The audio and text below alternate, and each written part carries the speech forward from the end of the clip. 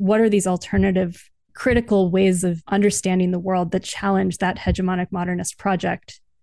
What would it look like if they were the basis for infrastructural design? From the Harvard Graduate School of Design, this is Future of the American City.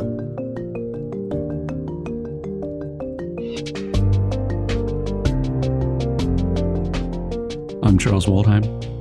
We're here today with Abby Spinnock, environmental historian and planning scholar, whose work focuses on energy histories and the politics of infrastructure. Abby, welcome. Thank you, Charles. It's delightful to be here. Thanks so much for doing this. I know that your research and new book project focus in part on the emergence over the first half of the 20th century of these rural community-based electric cooperatives. For our audience, just set the stage for the emergence of those cooperatives in the 1930s, obviously in the wake of the economic crisis of the late 20s and early 1930s, in the context of massive federal programs. How did the idea of a community-based electric cooperative emerge as the solution to rural electrification in the South and Midwest? Well, first, let me say that these co-ops still exist. There are about 900 of them across the US, and they continue to provide power for about 42 million Americans across 48 states. So I'm going to go back to the New Deal, but it's important to realize that they're not a relic of mid-20th century history. They are still providing power every day. What's important about this is that a lot of people, even members of these cooperatives, don't know that they exist. And so there's sort of, depending on who you ask, they might be a sort of latent landscape of economic democracy hidden in plain sight in the American landscape. But they weren't initially designed to be this alternative to capitalism, or this challenge to private industry, the way that we might talk about cooperatives today. What encouraged this federal program, the Rural Electrification Administration, to form and to focus on cooperatives in the 1930s was really that they served as a compromise between fierce debates over whether power should be public or private. The way that we might talk about healthcare today and lambast the inefficiencies and exploitativeness of private healthcare companies, and talk about how a public option might be a more just outcome. People talked about power in the 1920s and 30s that way.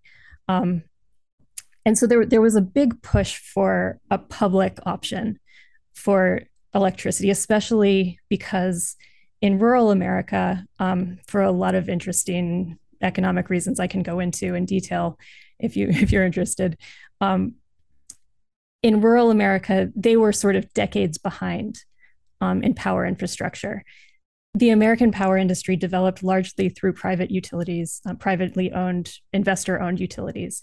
And so they were interested in how electricity makes a profit and what densities can contribute to sustainable growth. Rural America didn't look good to those utilities. It was to extend lines at the low density of agrarian America. It would be thousands of dollars just to build out to one farm. And so there were all of these debates for decades between, or I should say debates, more like failed negotiations between rural communities and private utilities over how rural America could get electricity. And obviously, the solution to that is public power, right? When there's market failure, the government should step in. For something like electricity, which was quickly becoming seen as a necessary public good in the early 20th century. But the way that politics works in America, that was very contentious. And so what public power proponents ended up seizing upon in the 1930s, when there was all of this Reconstruction funding through New Deal programs, through the Roosevelt administration, was to create a public lending program that offered financing for communities to bring electricity to themselves. And so they really arose over the failure of this new program, the Rural Electrification Administration, to, on the one hand, get the interest of private utilities to take advantage of government loans to build out their private companies to rural Americans.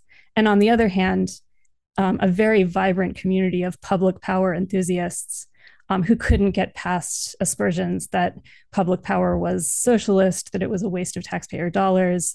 A lot of these aspersions were supported politically and financially by the private power industry, as you might expect.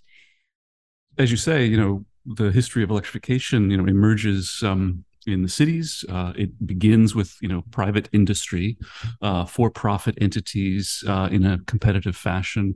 And then those tend to then be collectivized into ultimately public utilities, most often following various economic crises. In this sense, the history of electrification in the U.S. cities tends a little bit to follow the history of the transit systems and railroads, which begin as competitive for-profit, industry competing with itself, and then become collectivized in the wake of various kind of economic crises.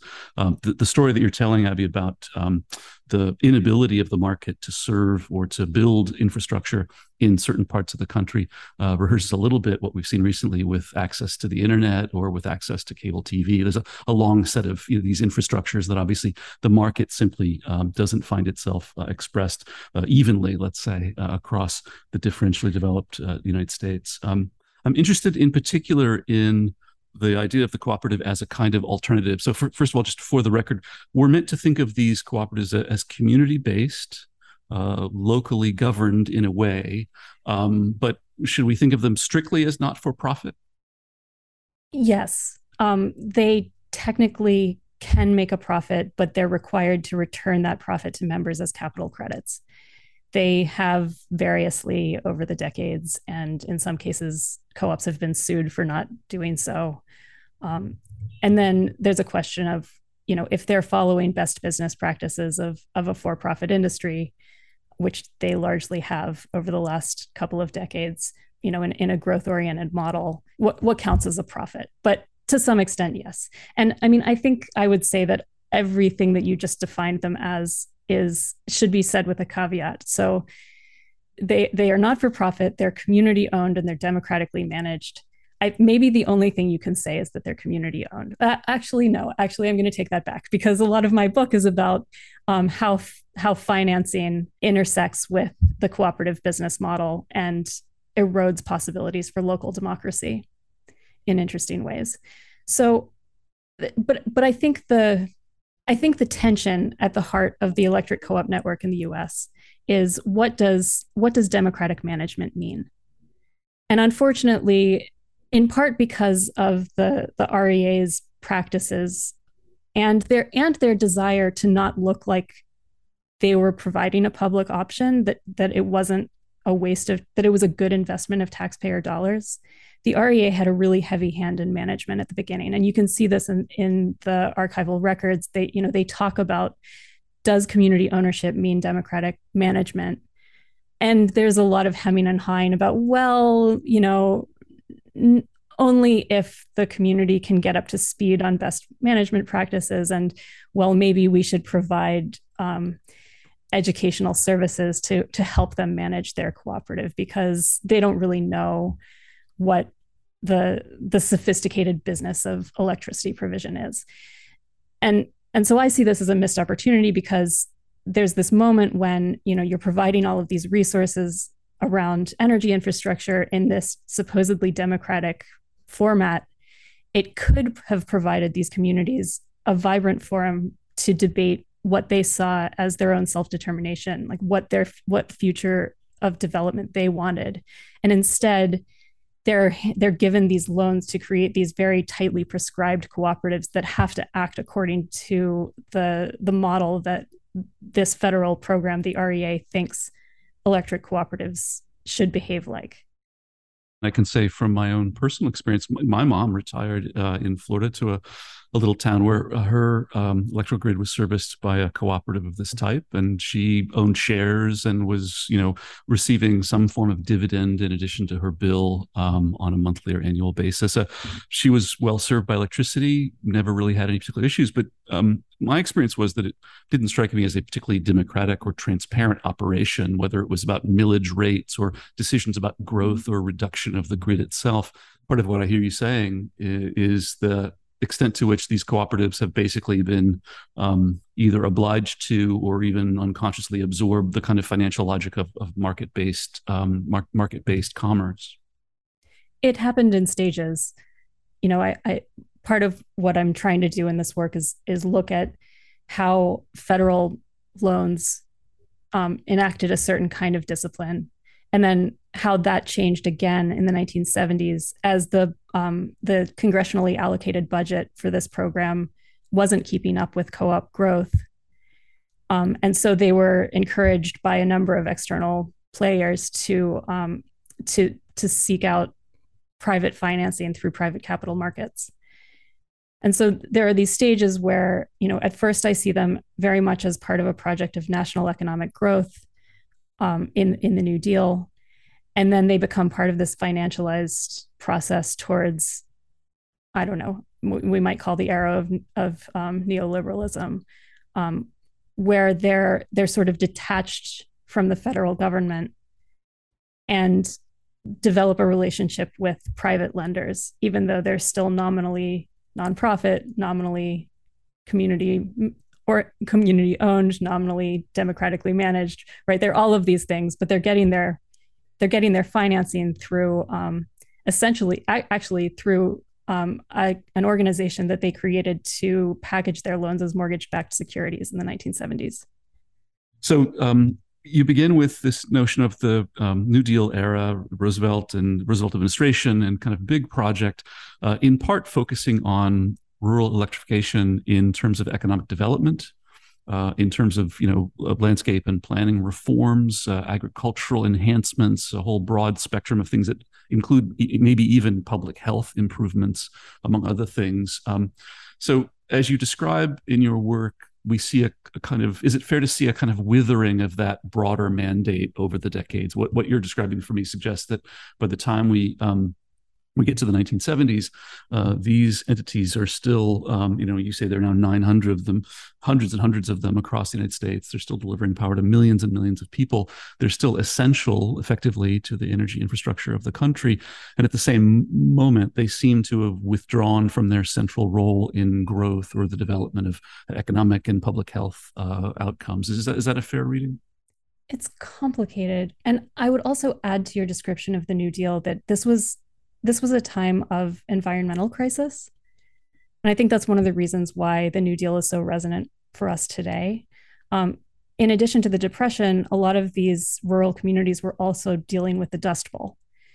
And there was a lot of talk at the time about how these massive droughts and dust storms, they were cyclical and natural, but they were exacerbated by commercial agriculture. That it was a failure of capitalism, right? A failure of the sort of push to make farms more productive. One of the things that rural electrification was supposed to solve in the 1930s was this problem of environmental decline and agricultural decline. So when you talk about health, it's health on several levels. It's health of the land, and the REA, this program of electric cooperatives, was implemented alongside programs of federal land management, of scientific land management that involved retiring certain parts of farmland from agriculture. There were all of these resettlement programs, but at the same time, the conceit of rural electrification was that it was supposed to, again, make farming more efficient. So it was supposed to protect farmland through things like irrigation and things like that. But at the same time, it was fundamentally a program of growing the production capacity of rural America to create more agricultural commodities faster and with fewer workers. because everything could be mechanized through electrified farming. So it has this growth imperative built in that is at the same time, it's trying to like solve this contradiction of capitalism, right? It's trying to protect farmland, but also enable industrial efficiency. And that growth imperative continues strong for decades. I mean, this is one of the reasons why they turned to private financing in the 70s, because at least at the beginning of the 70s, before the energy crisis, there's a sense in both private utilities and cooperatives that energy demands are just going to continue to grow indefinitely, that the public good has been served by producing by like just a rampant or just an intensive ramping up of energy production, and they don't see that ending. Abby, you mentioned the relationship between rural electrification and agricultural development in the United States in the context of the 1930s, environmental crisis, the Dust Bowl, economic crisis, social crisis, political crisis.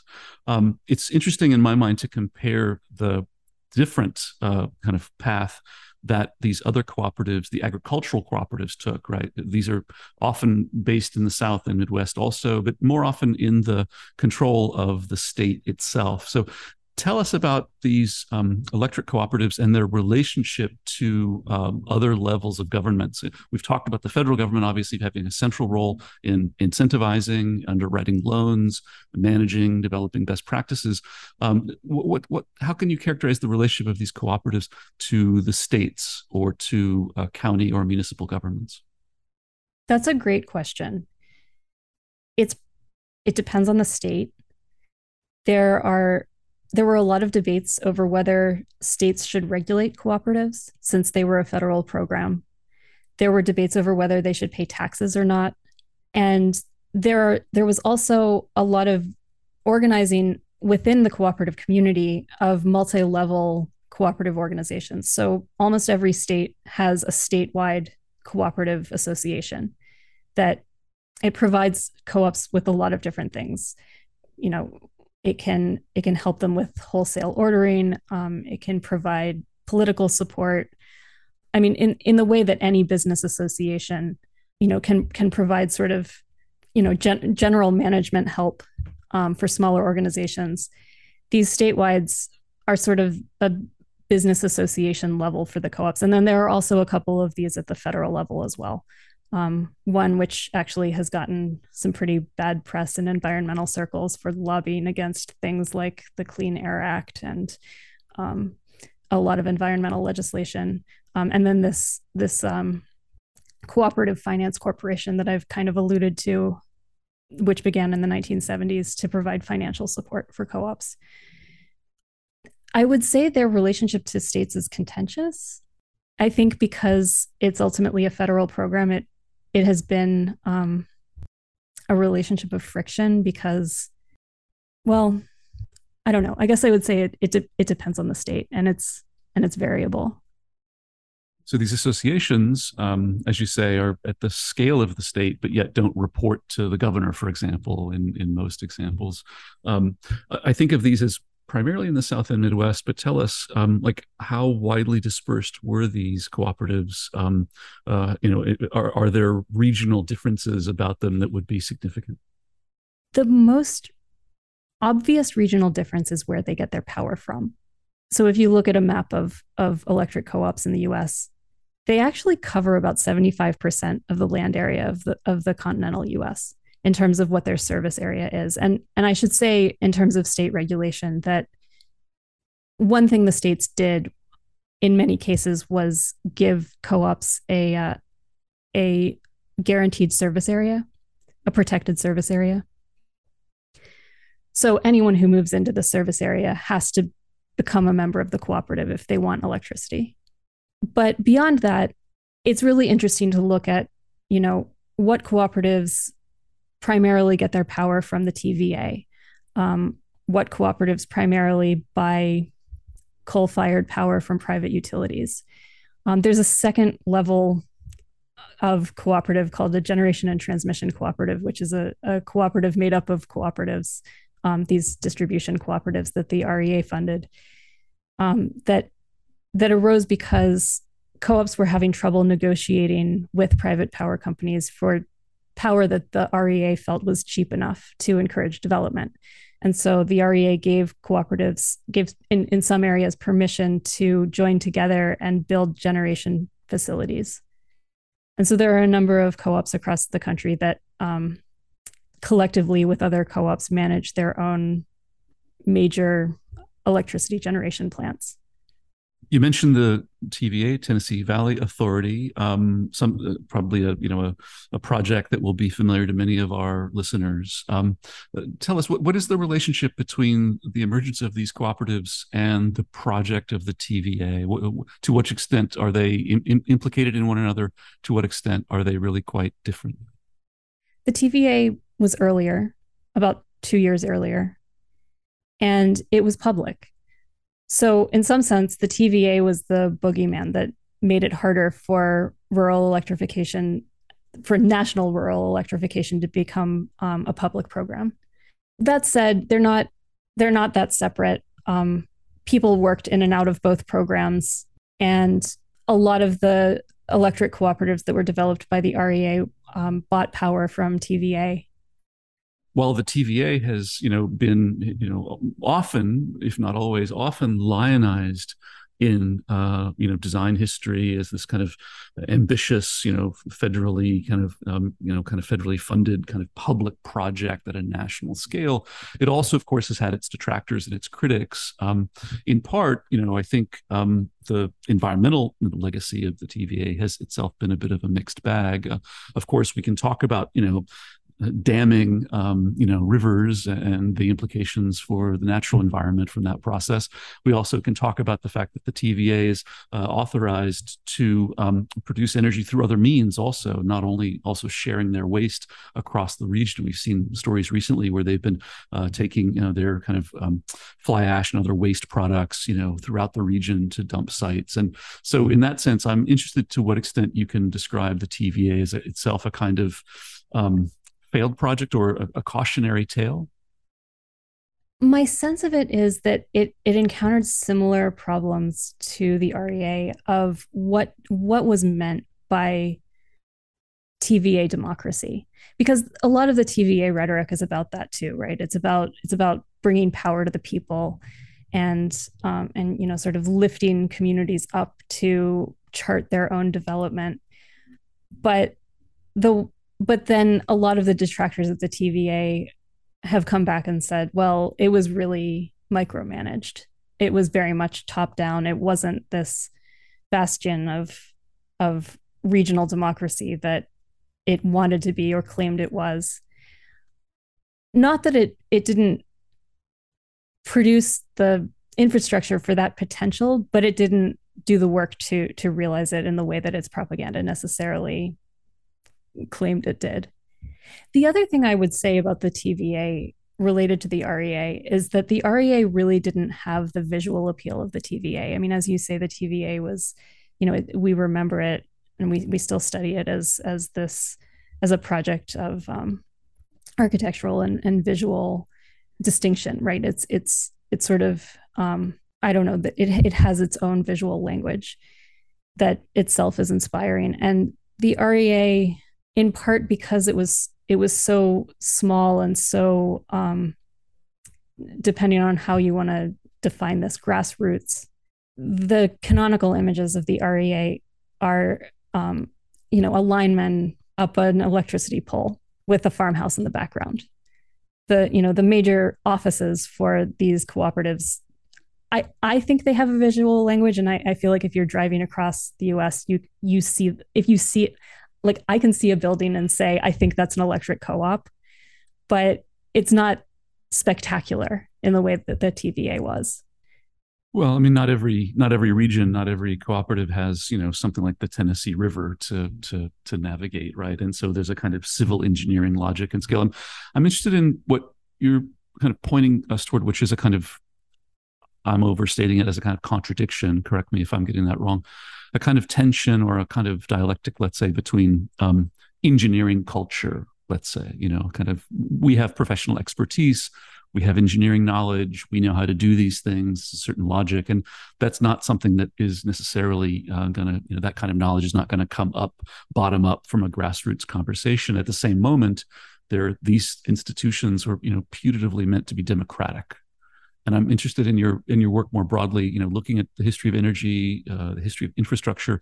Is there something to infrastructure studies which is inherently that way? I mean, obviously, for many of us, I think the first slide I was shown in architecture school was the sins of our grandfathers. It was the modernist, top-down planners and how we got it all wrong. And I feel like as though we've internalized those critiques. And at the same moment, in your mind, is there still a kind of contradiction, or is that too strong a reading, between infrastructure and the idea of building systems that are connected on the one hand, and the idea of democratic decision making? It totally depends on your definition of infrastructure.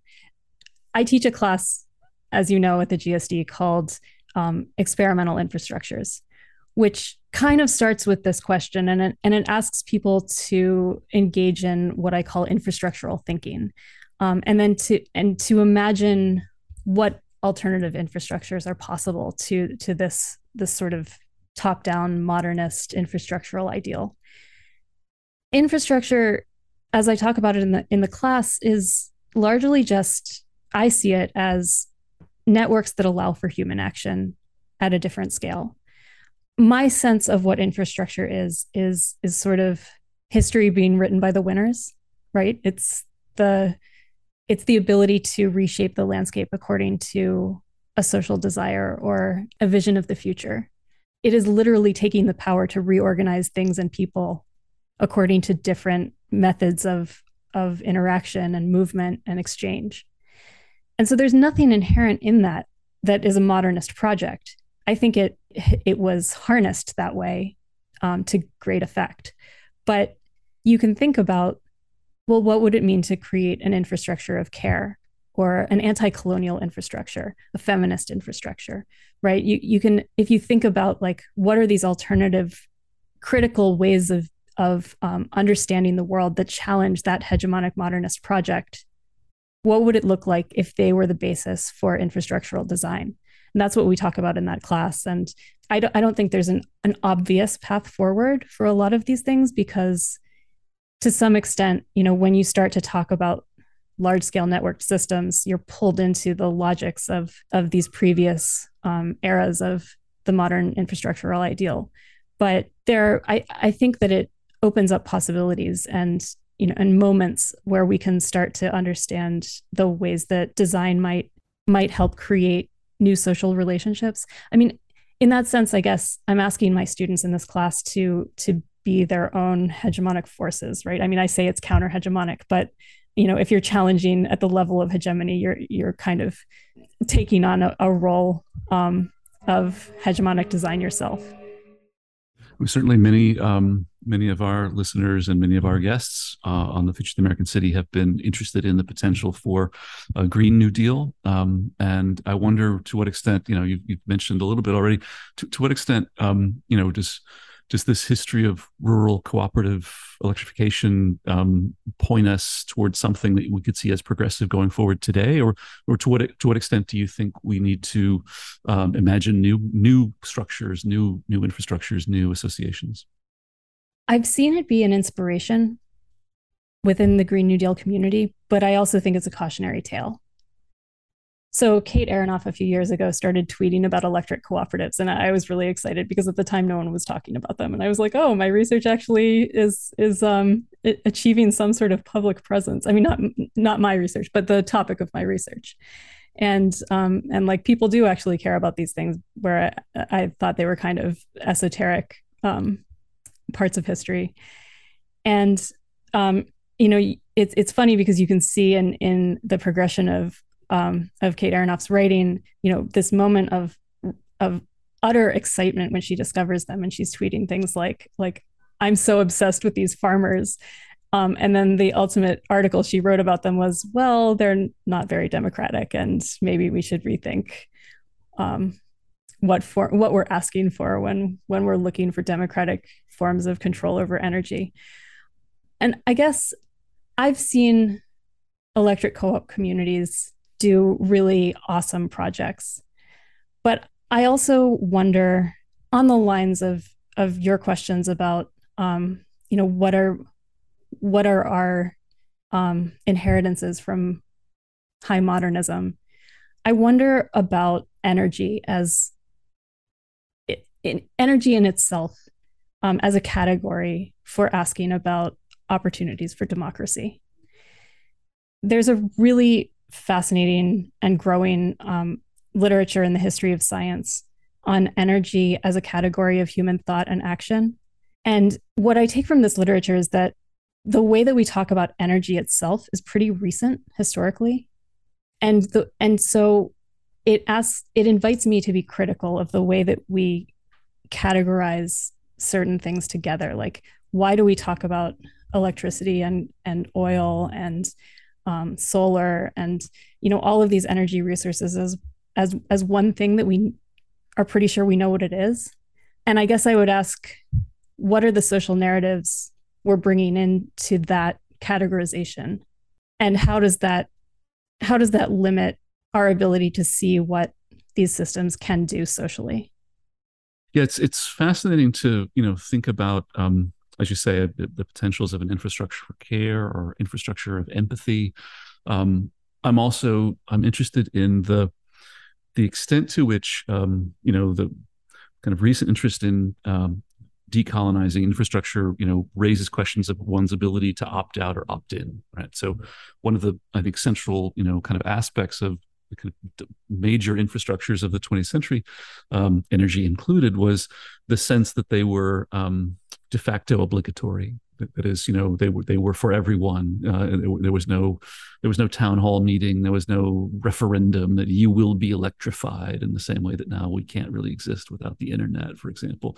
And so, the emergence of this capacity immediately renders, portions of the map poverty stricken by definition, right? So, on the one hand, I'm interested in the role of the cooperative as a kind of intermediary that can be quite specific and local. And I'm also interested in the potential for what I hear in your description of them is their potential for their social agency and engagement, not to mention even their political agency, to go well beyond just the delivery of a utility, right? I mean, a part of what you're suggesting, and I think a part of what your book gets at, is the power of bringing people together, letting them become informed about where their power comes from, to embody it, spatialize it, understand that they are in fact connected in a way with this group of people. There are great, I think, social and political potentials from that. Have you seen examples in the cooperatives and the people that you're speaking to who are members of cooperatives beyond simply the delivery of energy? A ton of examples. Maybe the first one I'll mention is that a lot of the members of cooperatives in Kentucky, in Eastern Kentucky, have joined the community organization Kentuckians for the Commonwealth in recent years, and they are well connected to climate justice, broader climate justice fights. They have done a number of interesting community programs, starting from very basic things like on-bill financing for like energy efficiency retrofits, so that people who don't have who don't have a lot of money to put into energy investments in their homes can start to both weatherize their homes and also save money. So basic things like that, to using these co-ops as a way to launch broader conversations about racial justice, about, I don't know, a lot of the topics that we might roll into the Green New Deal around things like sufficiency versus growth. So that's KFTC on the one hand. On the other, there are a number of co-ops that have used their own financing to invest in local development projects. And, I just mentioned degrowth. So saying that in one breath and then talking about local economic development in the other is a bit of a contradiction. But I think it's really interesting to look at organizations that are capable of moving capital and keeping capital local and funding more local ideas of development. So, this has funded everything from like business incubator programs to the development of community solar farms, even to small industries. Of course, we need at some point to talk about the implication of rural electrification and the source of energy. You mentioned, these were literally across the country, hundreds and hundreds of them, most still operating. Where did they source their energy from? Many, or as much as half of them, were not producing the energy directly. That is, they were kind of in between consumers on the one hand and producers on the other. I'm assuming there was a regional menu, but this menu must have included coal, oil, a range of other fuels. Yeah, absolutely. They were initially designed to just be distribution cooperatives.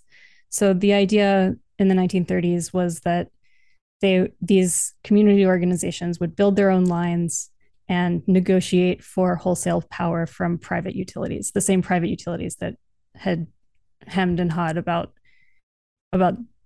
extending power to them in previous decades. Sometimes that worked out, sometimes it didn't. And that's when co-ops were given permission to take out more loans to build their own generating facilities. Unfortunately, a lot of the co-op network is powered by coal still. Some of them have been pioneers of new renewable energy technologies. As I mentioned earlier, it's really regional. So in the Pacific Northwest and around the TVA, as you might expect, a lot of their generation comes from hydropower.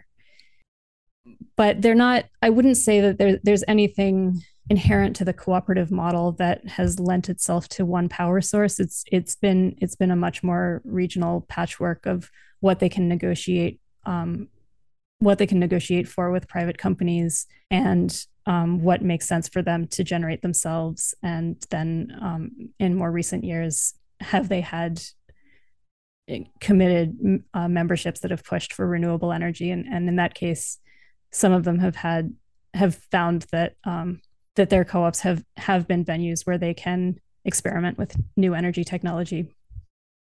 I want to drill down on this again. To my mind, what's seemingly a bit of a contradiction. On the one hand, the political potential or the social potential, progressive potential of these cooperatives emerging in a way in a contestation between advocates of large public programs or a kind of public option on the one hand versus the industry, which is already entrenched in producing and is therefore in a way these cooperatives emerge, from what I understand, in the kind of margins in a way, right, in the space between where the market will thrive, and at the same moment their putative potential has to do, as you say, with this kind of the potential for local governance, the idea of kind of democratic or collective decision making, a not-for-profit basis for their decision making, and at the same moment we see today, of course, this is still a relative minority of the overall population of the United States, still in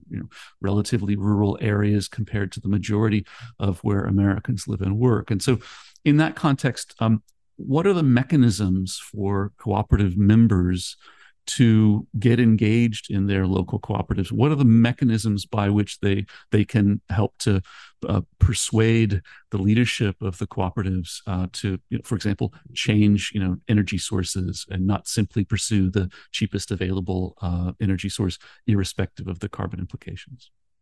So nominally, there's an annual meeting, and every member is invited to attend. And they vote on cooperative business policy at this meeting. And cooperative members, again, nominally have the ability to raise any issue they want. These meetings are where a board of directors is elected, and anyone can run, again, in theory. In practice, this isn't how co-ops have usually run. Few people attend meetings. For many of them, boards of directors have continued to serve, uncontested for decades. When they retire, they appoint their friends. And they've turned their annual meetings into sort of a free dinner and a packaged presentation about how great the co-op's doing. But again, like in most co-ops, for a good co-op, maybe a couple hundred members will attend one of these meetings. And again, I haven't done a survey of all 900 co-ops across the US. So there may be some that are very participatory that I haven't come across. But my sense is that on paper, there are these democratic mechanisms that just aren't exercised by the membership. So for co-ops who have had moments where members have sort of woken up and said, I really want to enact change in my co-op, the way that this has happened, it will sound familiar to anyone who's done democratic organizing at a local level. They often, the story goes, they realize that they're part of this cooperative. They try to talk to the co-op leadership.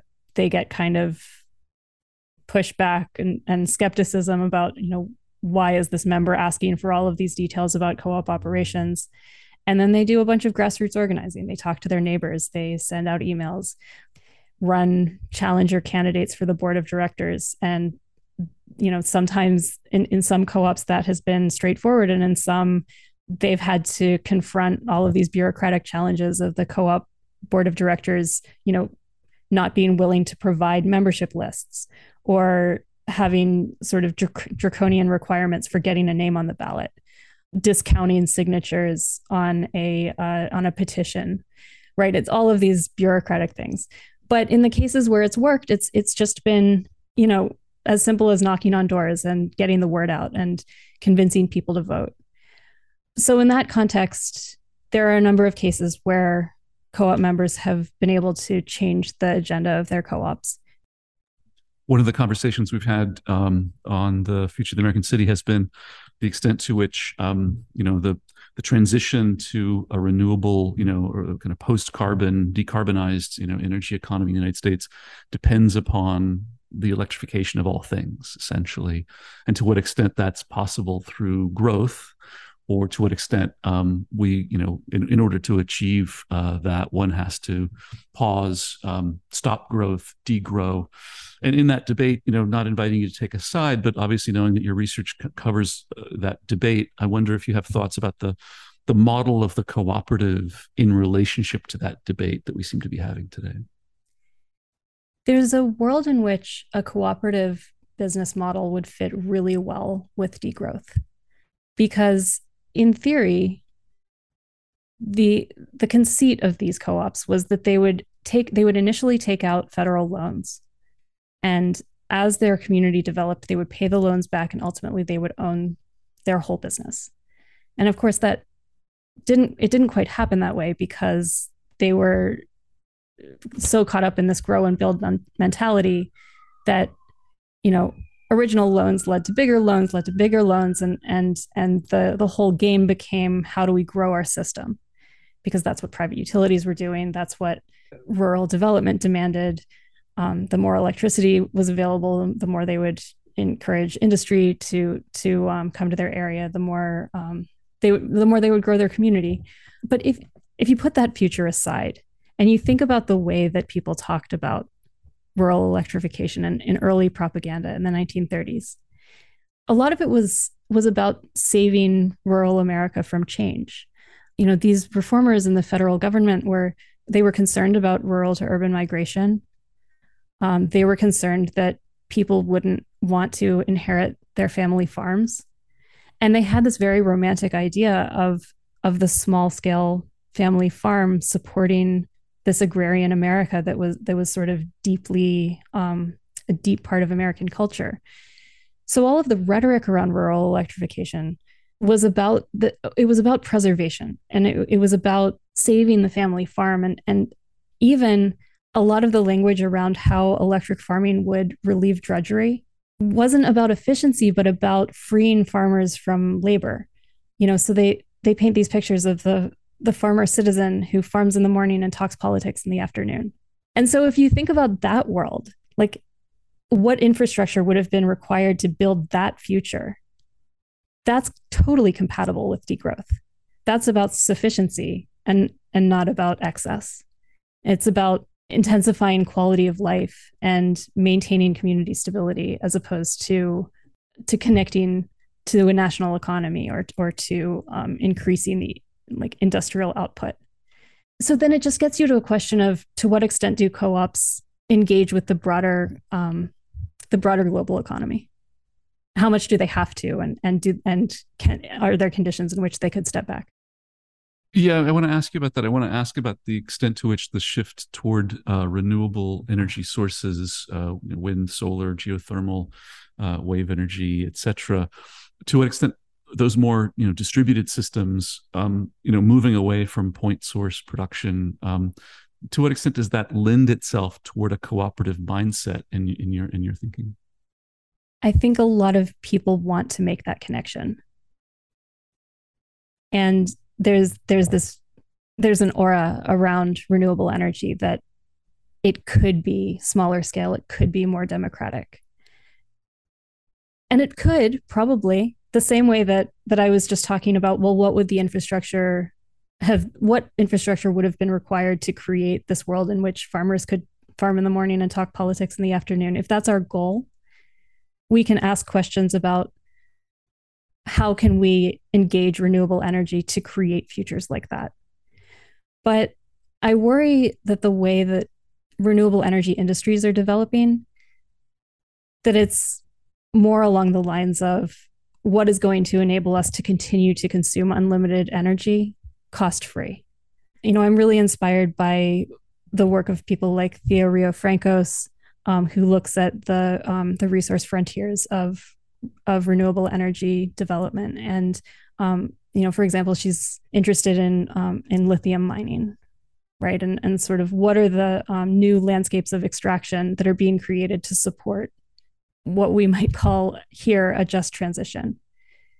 So to some extent, I worry about renewable energy pushing its externalities abroad in the way that it's separating territory of sort of small scale democratic energy from the environmental impacts of these supposedly green commodity chains.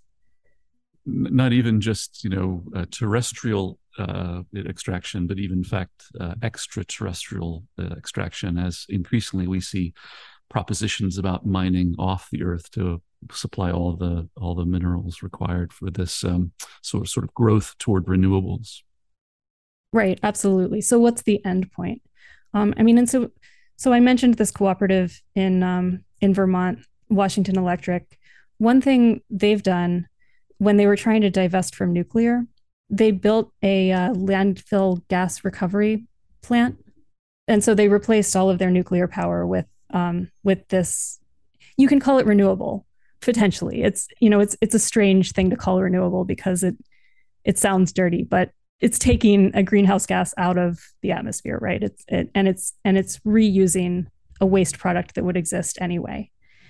And they talk about that project with those caveats, right? But I see that as an interesting example of what co-ops can do that is, more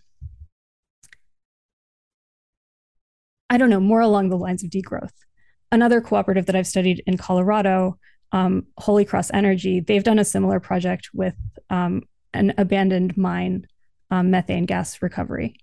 And I feel like co-ops can do these projects, these smaller scale, like very regionally specific projects, because of their institutional structure, in a way that in some ways it's challenging the flashier global commodity supply chain of something like solar, right?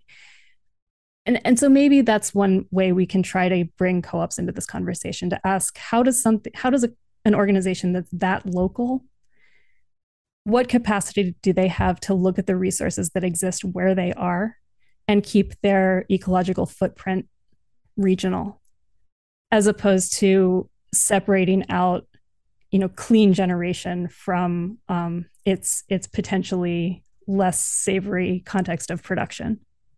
And the endless expectation of growth. Abby Spinnock, thank you so very much for joining us. Thank you, Charles.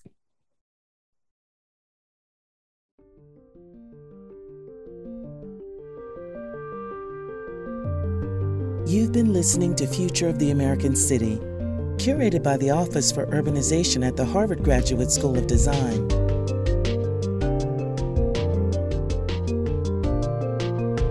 This conversation was supported by the Knight Foundation and the generous donors to the American Cities Fund. To learn more, visit fotac.gsd.harvard.edu.